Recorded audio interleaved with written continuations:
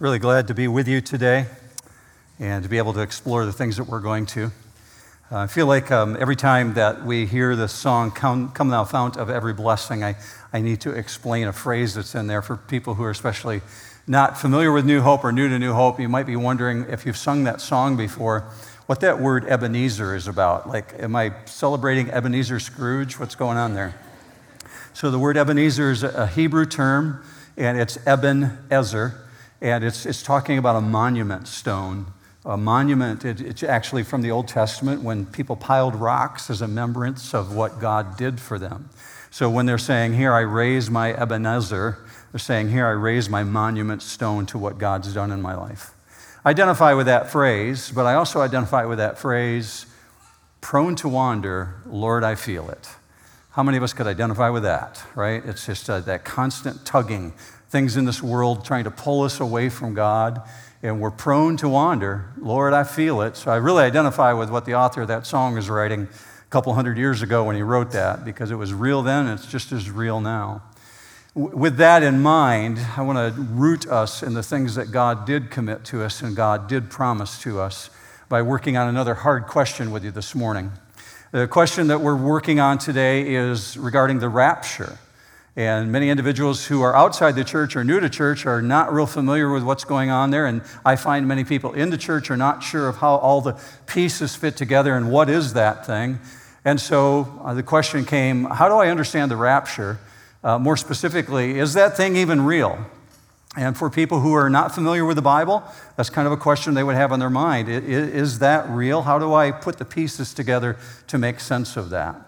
I'm going to invite you this morning to go to 1 Thessalonians chapter 4 and 1 Corinthians chapter 15, and that's where we're going to kind of hang out this morning and look at this passage. And then after that, once we wrap this up, we have a really exciting piece of information to share with you this morning. So that's the reason actually Michael did worship a little bit shorter this morning to allow some time. We'll play a little video for you of an opportunity that we have. One of the elders is going to join me on the platform, and that'll take about 8 minutes of your time. But before we do any of that, we're going to pray together and ask God to walk with us through the studying of His Word this morning. Would you join me in that? Father, we come before you in hearts that are desirous of knowing you better, knowing who we are before you better, and really a need to know how you want us to understand some of these things that you call a mystery in your word. Not that it's a mystery to you, but it's truly a mystery to us. And we want to understand this. We want to know how to speak into the lives of people whom we know, especially people who are far from you. Father, that you would use us to be an instrument to draw people into a relationship with you. That'd just be a high reward for us to be able to do that. So God, I ask that you would use what we're about to study this morning and the way that we come together in community, whether we're doing it virtually or we're in person here, that you would use this to equip us, encourage us, strengthen us, comfort us, Father. But at the same time, we would ask that you would equip us. We ask that in Jesus' name, and all God's people said, amen. Well, if you're looking for a happy Sunday at New Hope, you landed on a good day. I'm here to encourage you this morning, and I hope to strengthen you. I hope by the end of this time, when you've looked at this, you would say, yeah, that makes sense to me. I get that. This summer, we've been hitting some hard questions. And the series of hard questions has carried us through to this point. Probably a couple more weeks left in the hard questions. This one of the rapture comes up, and I recognize we didn't get to all the hard questions that came in. And so, with the E2E series that's starting on October 10th, you'll find that some of the questions that came in, maybe some that you sent in didn't get answered, you'll find those being addressed in the E2E series. So if you're new here, here's what's going on. On October 10th, we're starting a new series called Eternity to Eternity, thus E2E.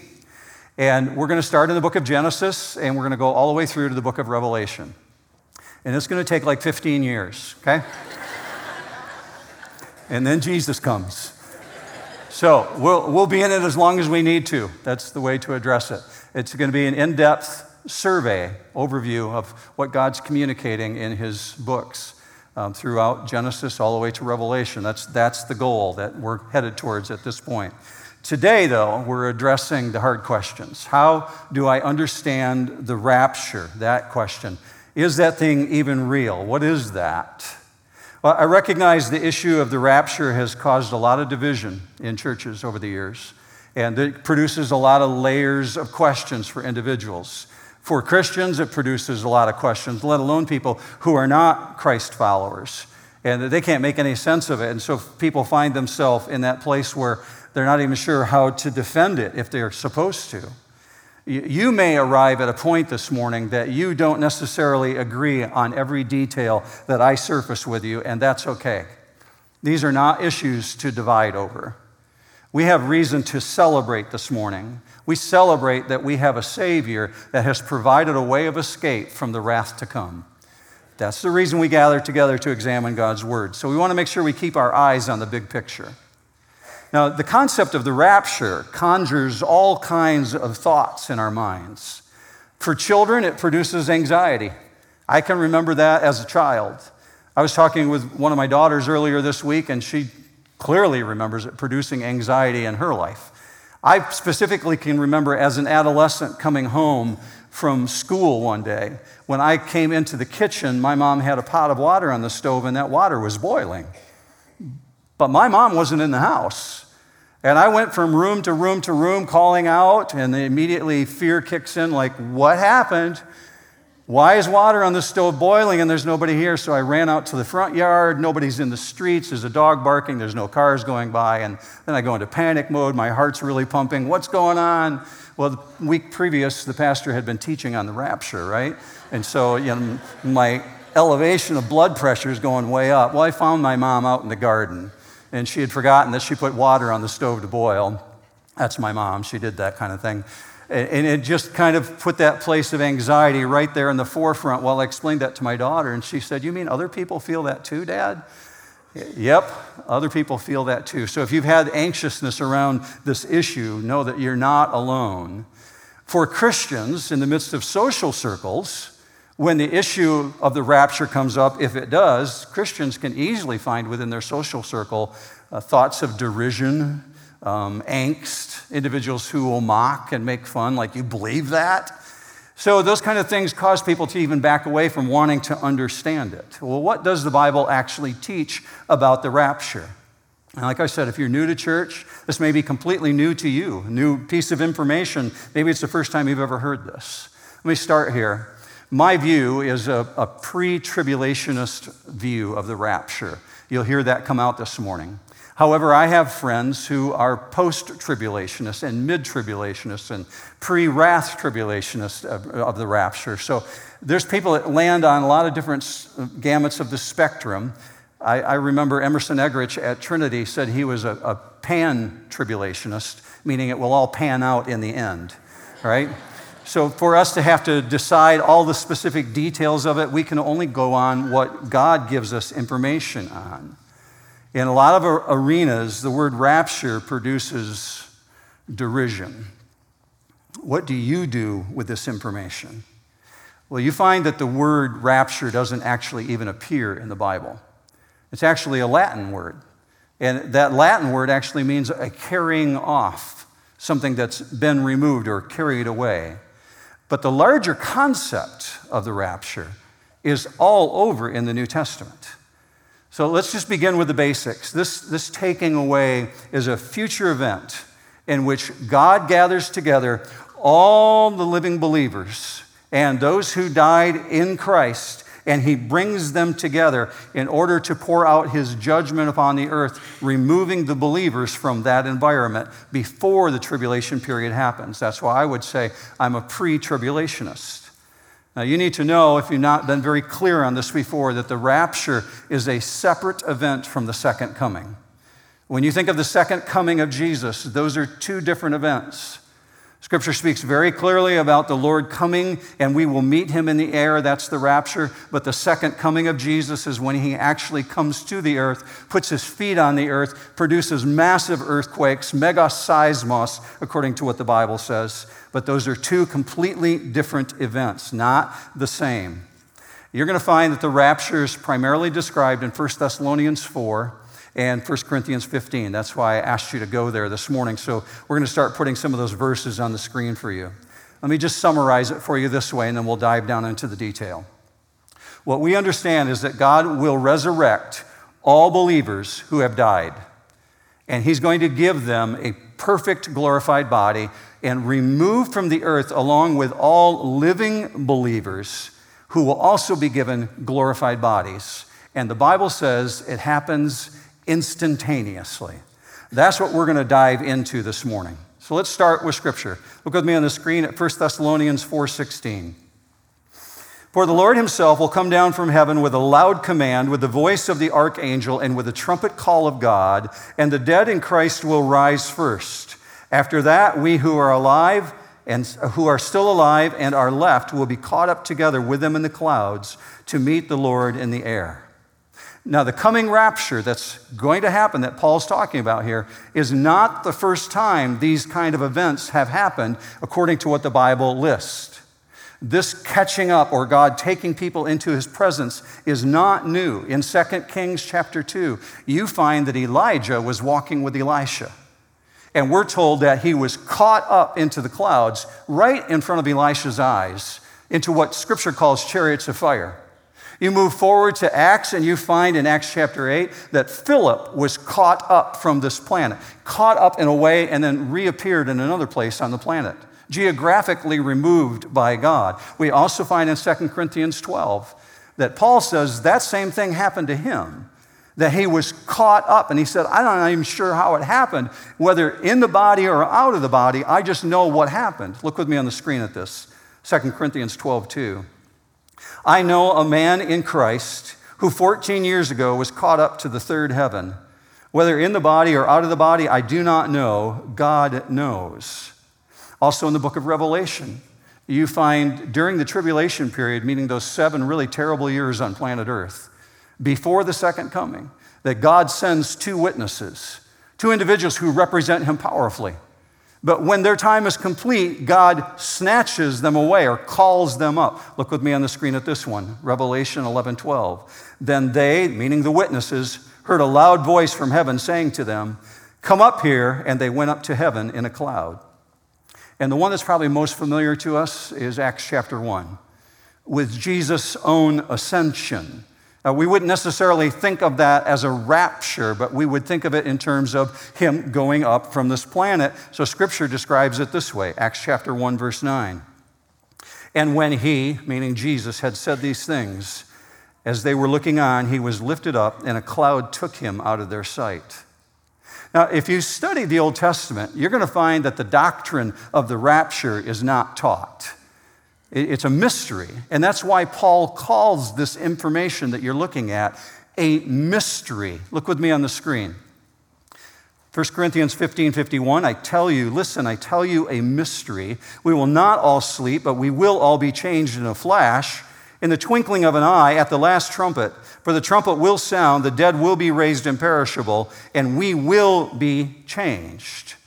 So the rapture involves an instantaneous transformation of your body in which God intends to fit you for eternity. As I age, I'm looking more and more forward to that moment in time. How about you? Now, when I was 22, I was totally good with what God had given me. Like, bring it. I'll take on anything. But at this age, I'm thinking, I'm looking forward to that moment. I'm looking forward to a glorified, perfect, fit for heaven body.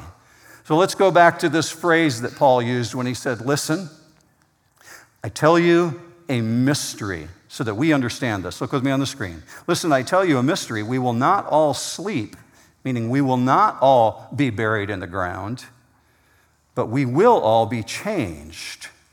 Now, God's intent, His design for us having this information, this knowledge of this great mystery, is intended to be a comforting doctrine. That's why He wrote this. He wants us to speak of it. He wants us to study it and understand it, and to focus on it as a source of help in the midst of a crumbling, decaying, temporary world. I know, like you, I'm watching the newsreels this last week and watching what happened in Afghanistan and realizing this world is not going to hold together a whole lot longer if things keep going this way. You have that sense of despair when you see families that have lost family members. It's such a meaningless act. And I don't just mean our 13 service members that are from our American military, but also the hundreds of Afghanistan individuals who lost family members. Just because somebody wanted to advance their agenda, they kill hundreds of people. And you look at the event and say, what in the world is going around? And we want to hear God's word on this, and God's word says, focus on this. This is a source of hope in the midst of a temporary and crumbling world that's decaying and filled with sin. So we find Paul writing this in verse 18. Encourage each other with these words. These individuals in the first century needed to be encouraged. They were living in a crumbling, decaying world. So let's go to the source of the encouragement. Let's see why these things were written down. The reason even any of this is a reality, any of these things we're talking about with Jesus' second coming or the rapture, is only because of Jesus Christ. Say amen if you agree with that. It's the only reason we can even discuss this. It's the only reason we can look forward with hope. So what did Jesus say on this issue? Look with me on the screen at John 14:1. Do not let your heart be troubled. Believe in God. Believe also in me. In my Father's house are many dwelling places. If it were not so, I would have told you. For I go to prepare a place for you, and if I go to prepare a place for you, I will come again. And here's what I want you to bear down on. And receive you to myself, that where I am, there you may be also. I'm going to ask you this morning to look at that verse through a new lens. We're going to break down that verse in just a minute, but that phrase, receive you, is part of the Greek language that's in your notes this morning. If you downloaded them or you picked up a hard copy and you see this Greek word on the screen, paralambano, to receive something means you're going to bring it in and not just hang out with it and associate with it, but it's becoming part of your life. So envision yourself having been given a puppy, or you bought a puppy, and someone brings it to you, and not just with the intent of you petting it, but it actually becomes part of your world. You're going to take it home. That's becoming part of your life. Paralambano is kind of capturing that thought, to take something to yourself, and it's part of who you are at that point. Now, Jesus has used that term right there when he says, receive you to myself. Let's take that big scope, that broad encouragement that Jesus just gave, and compare it with Paul writing to the Thessalonican church and develop that. Look with me on the screen now at 1 Thessalonians 4, verse 13, and this is what the rapture is based in. But we do not want you to be uninformed, brethren, about those who are asleep, so that you will not grieve as do the rest who have no hope. For if we believe that Jesus died and rose again, even so God will bring with him those who have fallen asleep in Jesus. For this we say to you by the word of the Lord, that we who are alive and remain until the coming of the Lord will not precede those who have fallen asleep. For the Lord himself will descend from heaven with a shout, with the voice of the archangel and the trumpet of God, and the dead in Christ will rise first. Then we who are alive and remain will be caught up together with them in the clouds to meet the Lord in the air, and so we shall always be with the Lord. Therefore, comfort one another with these words. Now, did you notice Paul's writing this as if it could happen in his lifetime? He's writing it from the position that it could happen any moment. That's the way the early church was living at that period of time, believing that the return of Jesus could be at any day. And so they're living with this very real expectation of the return of Jesus in their lifetime. That's the mindset behind this passage when Paul breaks in and says, wait, time out. We don't want you to be uninformed, Thessalonians. We don't want you to be uninformed, Corinthians. We don't want you to be misinformed, Church of Jesus Christ. Why would he be phrasing that this way? We don't want you to be uninformed. Because if you lived in the first century, you'd be asking that kind of a question, knowing that Jesus is coming, and you're thinking, when this event happens and the Lord's going to return and we're going to be with him in his presence, what happens to my brothers and sisters in Christ who died before the return of Christ? Are they going to miss out on that great event? And you can see their mindset in verse 13 because of the premise that Paul argues this from. Look with me at verse 13 again. We do not want you to be uninformed, brethren, about those who are asleep, so that you will not grieve as do the rest who have no hope. So they're worried about what happens to Christ followers who died. Will they miss the great event of the return of Jesus? And they're actually grieved by the thought that some of those they love will miss the event. Put yourself in that setting. Nero's been Caesar, Domitian is Caesar, and they're killing Christians. People they know are being persecuted, they're starving, and they're dying for the name of Jesus. And rightfully so, individuals would look at this and say, well, he's coming back again. I'm afraid that my friend is going to miss out on the second coming of Christ. And Paul says, you don't have to grieve as the rest who have no hope. Don't grieve like those people, those ones who have no hope. No hope of what? No hope of seeing Jesus. No hope of a huge reunion, which brings me to the thought, who in your mind right now is somebody that pops in your mind that you're looking forward to being reunited with in eternity one day? I bet at the moment I asked that, it popped in your mind. It wouldn't take you very long to come up with a list. One individual came to me after the 9 o'clock service and said, I got a list that's huge. And I said, well, the older you get, because he was in his 70s, the bigger the list gets, right? The list grows and grows. I'm looking forward to seeing my parents. I'm looking forward to seeing those who built into my life, that I know that we're in relationship with Jesus. How about you? Who is that reunion going to be with? Because it's going to be massive. So Paul writes to give clarity on this issue, and he makes it very emphatic when he says in verse 15, for this we say to you by the word of the Lord. He says that because remember at this time, the early church did not have the full written revelation of the New Testament. You hold something in your hands right now that they did not have. They didn't have the full written word. It hadn't been all recorded at that point. This is very early in the church, and these questions had not yet been answered. So Paul answers their confusion with this really clear description of a single event, my conviction, the next event in God's prophetic calendar. The next thing that will happen. By my understanding of God's timeline, the rapture of the church is the next thing that will happen. Verse 17.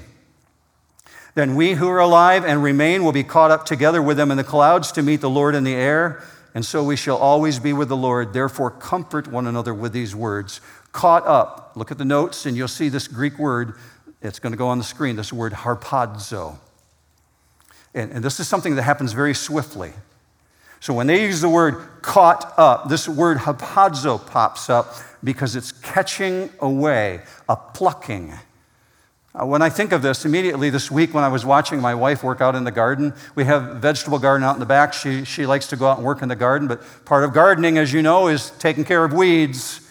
And I'm watching Lori reach into the garden area, and she's grabbing a hold of weeds and popping them out of the ground. An irresistible force is the concept behind harpazo. It's taken violently and swiftly. It's the sudden movement of an irresistible force that's pulling something away. Another individual came to me after the 9 o'clock service and said, I've heard it described before like the force of a magnet pulling steel, that steel can't resist the power or the pull of that magnet pulling it away. The scripture says it happens very, very quickly. So it's swift and it's violent and it's a snatching away. So according to the Bible, there's going to be this moment that's faster than an eye blink when those who are in Jesus are caught up by an irresistible force. And that's what this text is about, that event. And just let me emphasize one more time, this is not talking about the second coming. The rapture is a separate event. Clearly, the second coming is Jesus coming to earth, but the rapture is going to meet him in the air. Now, let's assemble some of these pieces that we've just talked about so far. This will be redundant, but bear with me. Go to 1 Thessalonians 4 one more time. But we do not want you to be uninformed, brethren, about those who are asleep, so that you will not grieve as do the rest who have no hope. For if we believe that Jesus died and rose again, Even so, God will bring with him those who have fallen asleep. For this we say to you by the word of the Lord, that we who are alive and remain until the coming of the Lord will not precede those who have fallen asleep. For the Lord himself will descend from heaven with a shout, with the voice of the archangel and with the trumpet of God, and the dead in Christ will rise first. Then we who are alive and remain will be caught up together with them in the clouds to meet the Lord in the air, and so we shall always be with the Lord. You need to know that the rapture that's being described there doesn't rest on speculation, and it's not some bizarre misunderstanding of the Bible. This foundation of truth rests on fact. And Paul presents 3 facts that I want you to see. You'll carry this with you the rest of your life. You'll be able to tell other people. I'm not questioning whether or not the rapture is real. I can look at this and say, there's fact there now. So if you have your Bible, and maybe you have your Bible open, and you don't mind circling in it, you might want to write these things down, circle them. Maybe you've got your phone, put it down. You want to see these 3 facts that Paul is bringing out here. First of all, he says it's based on the death of Christ, a historical fact. Look with me on the screen, 1 Thessalonians 4:14. For if we believe that Jesus died. Now, if is not suggesting doubt. Rather, he's talking about the logical sequence of believing. You could even put in there the word, since we believe that Jesus died. He's establishing a logical procession here. Paul's about to declare a future reality, a mystery, something no one knows anything about. And even those of us who do know about it today, we would look at it and say, it's still a mystery. It boggles my mind. So he begins by reminding us of what Jesus did to make that reality possible. Look with me on the screen one more time, verse 14. For if, or I would say, put in there in parentheses, the word since we believe that Jesus died.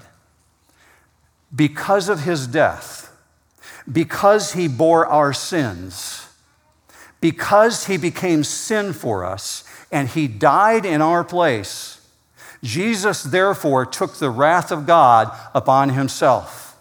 And because he took the wrath of God upon himself, he perfectly paid the sacrifice for sin. Meaning this, the physical death that you and I would ultimately face has lost its sting. That's why 1 Corinthians 15 says, there's no fear in death.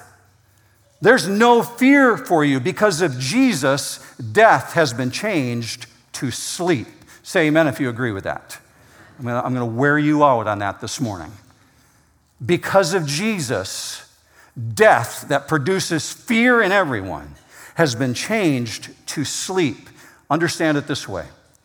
Sleep in the Bible is a metaphor in which the whole concept of death is literally transformed. For that reason, you find Paul concluding 1 Corinthians 15 this way. Thanks be to God who gives us the victory in Jesus. Tremendous statement. And he's making that statement because he's just addressed the issue of those who are in Jesus dying in Jesus. And he concludes it by saying, thanks be to God. He gave us the victory in Jesus. We don't have to fear death anymore. Victory over death, our future resurrection. If you want to think of the rapture that way, think of it as a resurrection. Your future resurrection or the rapture of the church is built on the death of Christ. That he died, our death, in our place, punished for our sins, means he turned death into sleep. And so Paul can say he took the sting out of death. So death for us, it's merely like going to sleep. In this sense, sleep of the body. When you lay down tonight to sleep, are you going to be afraid of sleep? No, you welcome sleep because it refreshes your body. Physically, it restores you. Well, the metaphor for death that is referred to as sleep in the Bible is speaking of death for a believer in Jesus Christ that way, that you don't need to fear it. It's the physical sleeping of your body, but your spirit is immediately in the presence of Jesus. Your spirit is present with the Lord. So Scripture says your body may go to sleep, your body may die, but you're immediately in the presence of God. So God is going to treat those who died trusting Jesus in the same way he treated Jesus, by raising them to new life. And that's true both for those who died in Christ and those who are alive at the return. Now, it's based on the death of Christ. Now, secondly, we're going to see that it's based on the resurrection of Christ. Look with me again at the screen. 1 Thessalonians 4:14, for if or since we believe that Jesus died and rose again. If you're new to church, you want to understand Easter this way. The resurrection, the reason we celebrate Easter the way we do, the resurrection of Jesus is proof of God's acceptance of the sacrifice that Jesus made. That he died for you is received by God as enough, it's complete, and therefore God raised him from the dead. And that's the reason we celebrate. Because Jesus indeed destroyed death, and he destroyed sin, and he paid for sin for us. Thus, he destroyed it all. And that God was pleased with it is evidenced in the resurrection. So think of it this way. The resurrection is God's stamp of approval. Now let's keep going, because Paul's using those two facts, and he links it now. Hear this. If we believe that Jesus died and rose again, even so, and that's the link. He's linking the cross, he's linking the resurrection, and he's saying, if you believe that, if you believe that Jesus died and you believe that God raised him to life again, even so, we have to move on to what happens next in God's calendar. Even so, God will bring with him those who have fallen asleep in Jesus. And that's what the first century church wanted to know. What's going to happen to those people? What's going to happen to my friends? What's going to happen to my family members who died before the King returns to this planet? That's what we want to know. What's going to happen to us?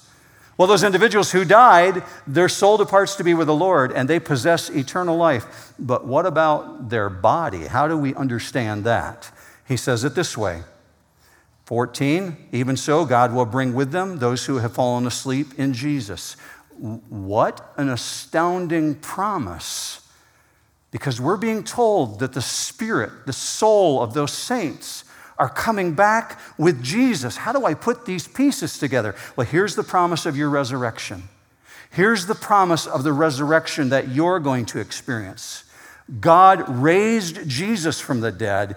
He will raise all who are in Jesus, even those who have died. Look with me on the screen. 1 Corinthians 6:14. Now God has not only raised the Lord, but will also raise us through his power. 2 Corinthians 4:14. Knowing that he who raised the Lord Jesus will raise us also with Jesus and will present us with you. That their bodies are in the grave doesn't eliminate them from this great event. So, verse 14 again, God will bring with him those who have fallen asleep in Jesus. So, when God sends Jesus back and Jesus comes and gathers the believers, God will bring all of them back to heaven, and that's what I understand Jesus was pointing to in John chapter 14.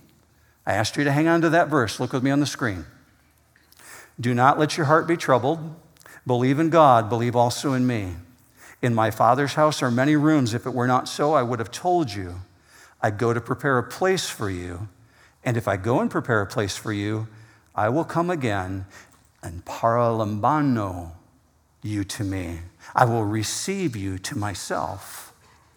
There's a moment coming when Jesus will take you to where he is, into the Father's house, to a place made for you, ready for each of us. And my belief is that that place that he speaks of is designed to exacting specifications, designed exactly for you as an individual, customized to who you are.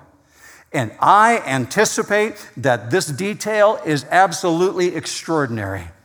I arrive at that conclusion. I haven't found a whole lot of theologians who back it up on this, but this is my interpretation of the way I look at it. God took 6 days to create this entire planet and all life on it. He spent 2,000 years working on a place for you. How fantastic will that place be? How much design and detail, and it's not ready for you apparently yet because we're not gone yet, but he says, I'm making that place for you. Now, you living in the first century, put yourself in that mindset of the Thessalonians or the Corinthians, and you've just heard this information from Paul. You might be tempted to say, Paul, where are you getting this from? Is this just a bad dream you had? What's going on here? How do you know these things? And Paul understands that people think that way, and that comes to the third and final base of this last leg. Look with me on the screen, chapter 4, verse 15. For this we say to you by the word of the Lord. This gathering, this rapture of believers is centered directly in information from Jesus. Now you would step back and say, well, where did Jesus speak about this? I don't find this kind of detail. Where does this come from? Is Paul referring to John 14? Well, it appears to be a reference to the rapture, but it's not specific enough to say that. Or is this one of those passages like what John wrote of? And John closed out the book of John by saying, I suppose if all the things that Jesus did were written down, that all the books in all the world wouldn't contain them. Well, there's things that Jesus said and did that we don't have information on. Is that what he's referring to? Those are probably possibilities, but I'm of the mind that this was stuff that was revealed directly to Paul, because in 1 Corinthians, he calls it a mystery, meaning this: until the later part of the first century, no one knew this. They didn't study it in the Old Testament because it wasn't there. No one knew this information. People living in the first century had never heard this detail, and Paul says it's a mystery. And a mystery in the Bible is something that has been hidden but is now revealed. Something hidden but now revealed. God has chosen to hide something, but he revealed it at this moment in time. Now, to be sure, the Christians knew in Thessalonica of the return of Christ. They knew there was a time when Jesus would return to the earth because he said, I'm going to build a place for you, and I'm going to come back and receive you to myself. And they knew about the final judgment, but they didn't know about the rapture, because there's nothing about the rapture in the Old Testament, and Jesus didn't speak to it specifically. So Paul's reasoning is this revelation of a mystery, it's built on the fact of Jesus' death. It's built on the fact of Jesus' resurrection. And it's built on the fact that these are the words of Jesus. And that is the strongest of foundations. Would you not agree? It's the strong foundation. The death, the resurrection of Jesus. There's nothing that a Christian clings to stronger. And then the words of Jesus. And that's why Paul builds this case this way. So let me bring this to a conclusion for you. Verse 15 says, we who are alive and remain until the coming of the Lord will not precede those who have fallen asleep. That event could have happened in Paul's lifetime. There's nothing preventing it. It could have happened. That's why he writes the way that he does. It could have happened 50 years ago. It could happen tonight. We don't know. We don't know because God hasn't revealed it. It could happen today. There's nothing preventing it. It's a signless event, but it will be so sudden and so catastrophic that all the world will be very aware. So sum it up this way. Every one of us ought to live as though Jesus could come at any moment. If you agree with that, say amen. Why don't we live that way? Why can't we think that way? And I'm including myself in that.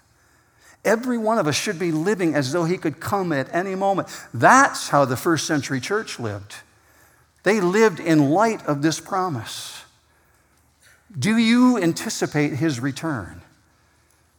Are you thinking, even so, come Lord Jesus?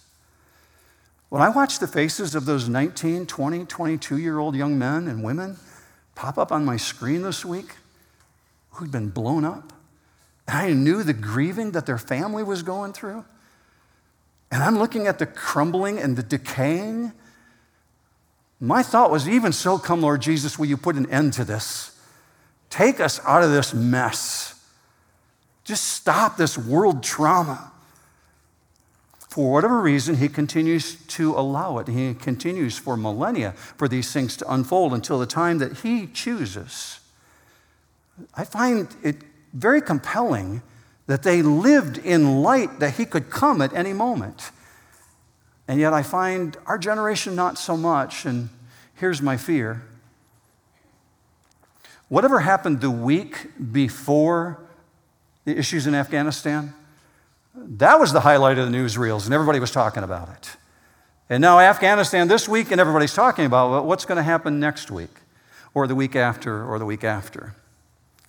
We get so preoccupied with the things going on around us, we move on very, very quickly, and we get so consumed with our agenda that we lose perspective. I don't know if Jesus is going to come in my lifetime. He could kick the can down the road 500 years for all I know. May choose to do that. It doesn't feel like it, but every generation has said that since the time of Paul living. So he could do that. He may come in my lifetime, but here's how thinking that he could come today affects me. It has a holy effect on me. It has a holy effect because it changes my perspective about what's important and what's not important. Am I focusing on the temporary or on what's permanent? Who are the people in your life that don't know Jesus that need to know that they can be forgiven of their sins? How are you investing in those individuals? Let me wrap it up this way. Look with me on the screen. Verse 16. For the Lord himself will descend from heaven with a shout, with the voice of the archangel and with the trumpet of God, and the dead in Christ will rise first. Then we who are alive and remain will be caught up together with them in the clouds to meet the Lord in the air, and so we shall always be with the Lord. Therefore, comfort one another with these words. The grandeur of this event is unmeasured and unparalleled. The Lord Jesus himself is going to descend from heaven. And it's not angels, although they'll accompany him. It's not a host of angels. It's Jesus coming personally for you. And we're told there's a shout going on here. And the Greek word that's used is the word kalusma. And if you've been in the military or you're a veteran, you have any experience with somebody walking in a room who's of higher rank than you, you know what it is to stand at attention if you've been at ease. Kalusma is the military term that's borrowed and carried over into the Bible, in which a commanding officer walks into the presence of his soldiers who are at ease. And that shout, kalusma, attention! And everybody pops to order. So we're told there's a shout first, and then we're told there's a sound of a trumpet. And this trumpet is not a judgment trumpet. There's judgment trumpets all over in Revelation. This is an assembly trumpet. You find the trumpets being used throughout Scripture for calling people to war, for calling an assembly of people, for calling people to come and make a charge. But in this case, God gathering. It's a call to the dead to rise. If you've read the story of Lazarus and Jesus resurrecting him from the grave, you know that it specifically says that Jesus shouted out in a loud voice, "Lazarus, come forth." That's what we're seeing here being captured by Paul. Those individuals being called out, and immediately at that moment, all the redeemed souls in heaven, all those spirits that are there, instantly joined with new bodies, some from the grave, some come from the sea, and I'm picturing it this way, microbes of dust particles scattered throughout time and geography all over this planet, reunited to form a physical body and transformed to perfection, fit exactly for eternity, for the place that Jesus made for us to live in. How astounding is that thought? So here's God's plan in detail. The dead in Christ will rise first. I love that statement. I love the fact that they're dead and they're still in Jesus. The dead in Christ, even though they're physically dead, asleep in the grave, if you will, they're still in Jesus. How do we know that? Because Romans chapter 8 says, nothing shall separate us from the love of God. Right? Nothing. not even death. You sound like you don't believe it. You should say amen on that one. Nothing will separate you from the love of God, which is in Christ Jesus our Lord. Paul's just putting the stamp on this. Okay, so what about us? What about us who are alive right now? 11:57 in the morning. And we're alive, and maybe Jesus comes back today. What about those of us who remain, those of us who are alive and remain? It says that we are swiftly drawn into his presence. Harpazo, the living on earth who are in Jesus, transformed in a flash. How do I understand that? You understand it this way. 1 Corinthians 15:51. Listen, I tell you a mystery. We will not all sleep, but we will all be changed in a moment, in the twinkling of an eye, at the last trumpet. For the trumpet will sound, the dead will be raised imperishable, and we will be changed. That word moment, and I never end sermons with a Greek word, but I'm going to do it today. That word moment, atomos. Look at it. Read the definition. What does it sound like? Atom. We get the English word atom from this word that's being used here in the Greek language in the Bible. How fast is that? How fast does light flash on the eye? How fast does the atom move? We're talking about a nanosecond changed instantly by the sudden movement of an irresistible force plucking and snatching away. Violently, quickly, swiftly pulling you into the presence of God. And so Paul ends it this way. And so we shall always be with the Lord. It's an amazing thought. It's a phenomenal thought. There's a great reunion coming, New Hope. You're going to be in perfect final form. So he's going to gather his own and take us to the place that he's prepared for us. No wonder Paul concluded it by saying, comfort one another with these words. Amen? Amen? Amen. I'm going to pray with you that this would translate into activity in your life this week. That you would take these things seriously because God did not record them if he didn't want us to know it. And it would translate into your actions this week. Would you join me in prayer?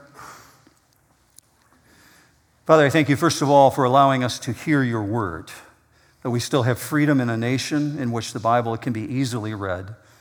Thank you for that privilege and for being able to study your word. And your Spirit is always at work, and so you compel us through your word. Father, what I pray for us is that we would take these things so seriously that we would use them in our life this week, that perhaps even tomorrow, that we might wake up with the first thought in our mind. Maybe it's today. Father, we fight against that prone to wander issue, and we willingly admit that. So we ask that you would help us to fight against that through the power of the Holy Spirit who indwells us, that we would keep our focus on the big picture. We ask for this in Jesus' matchless name, and all God's people said, amen.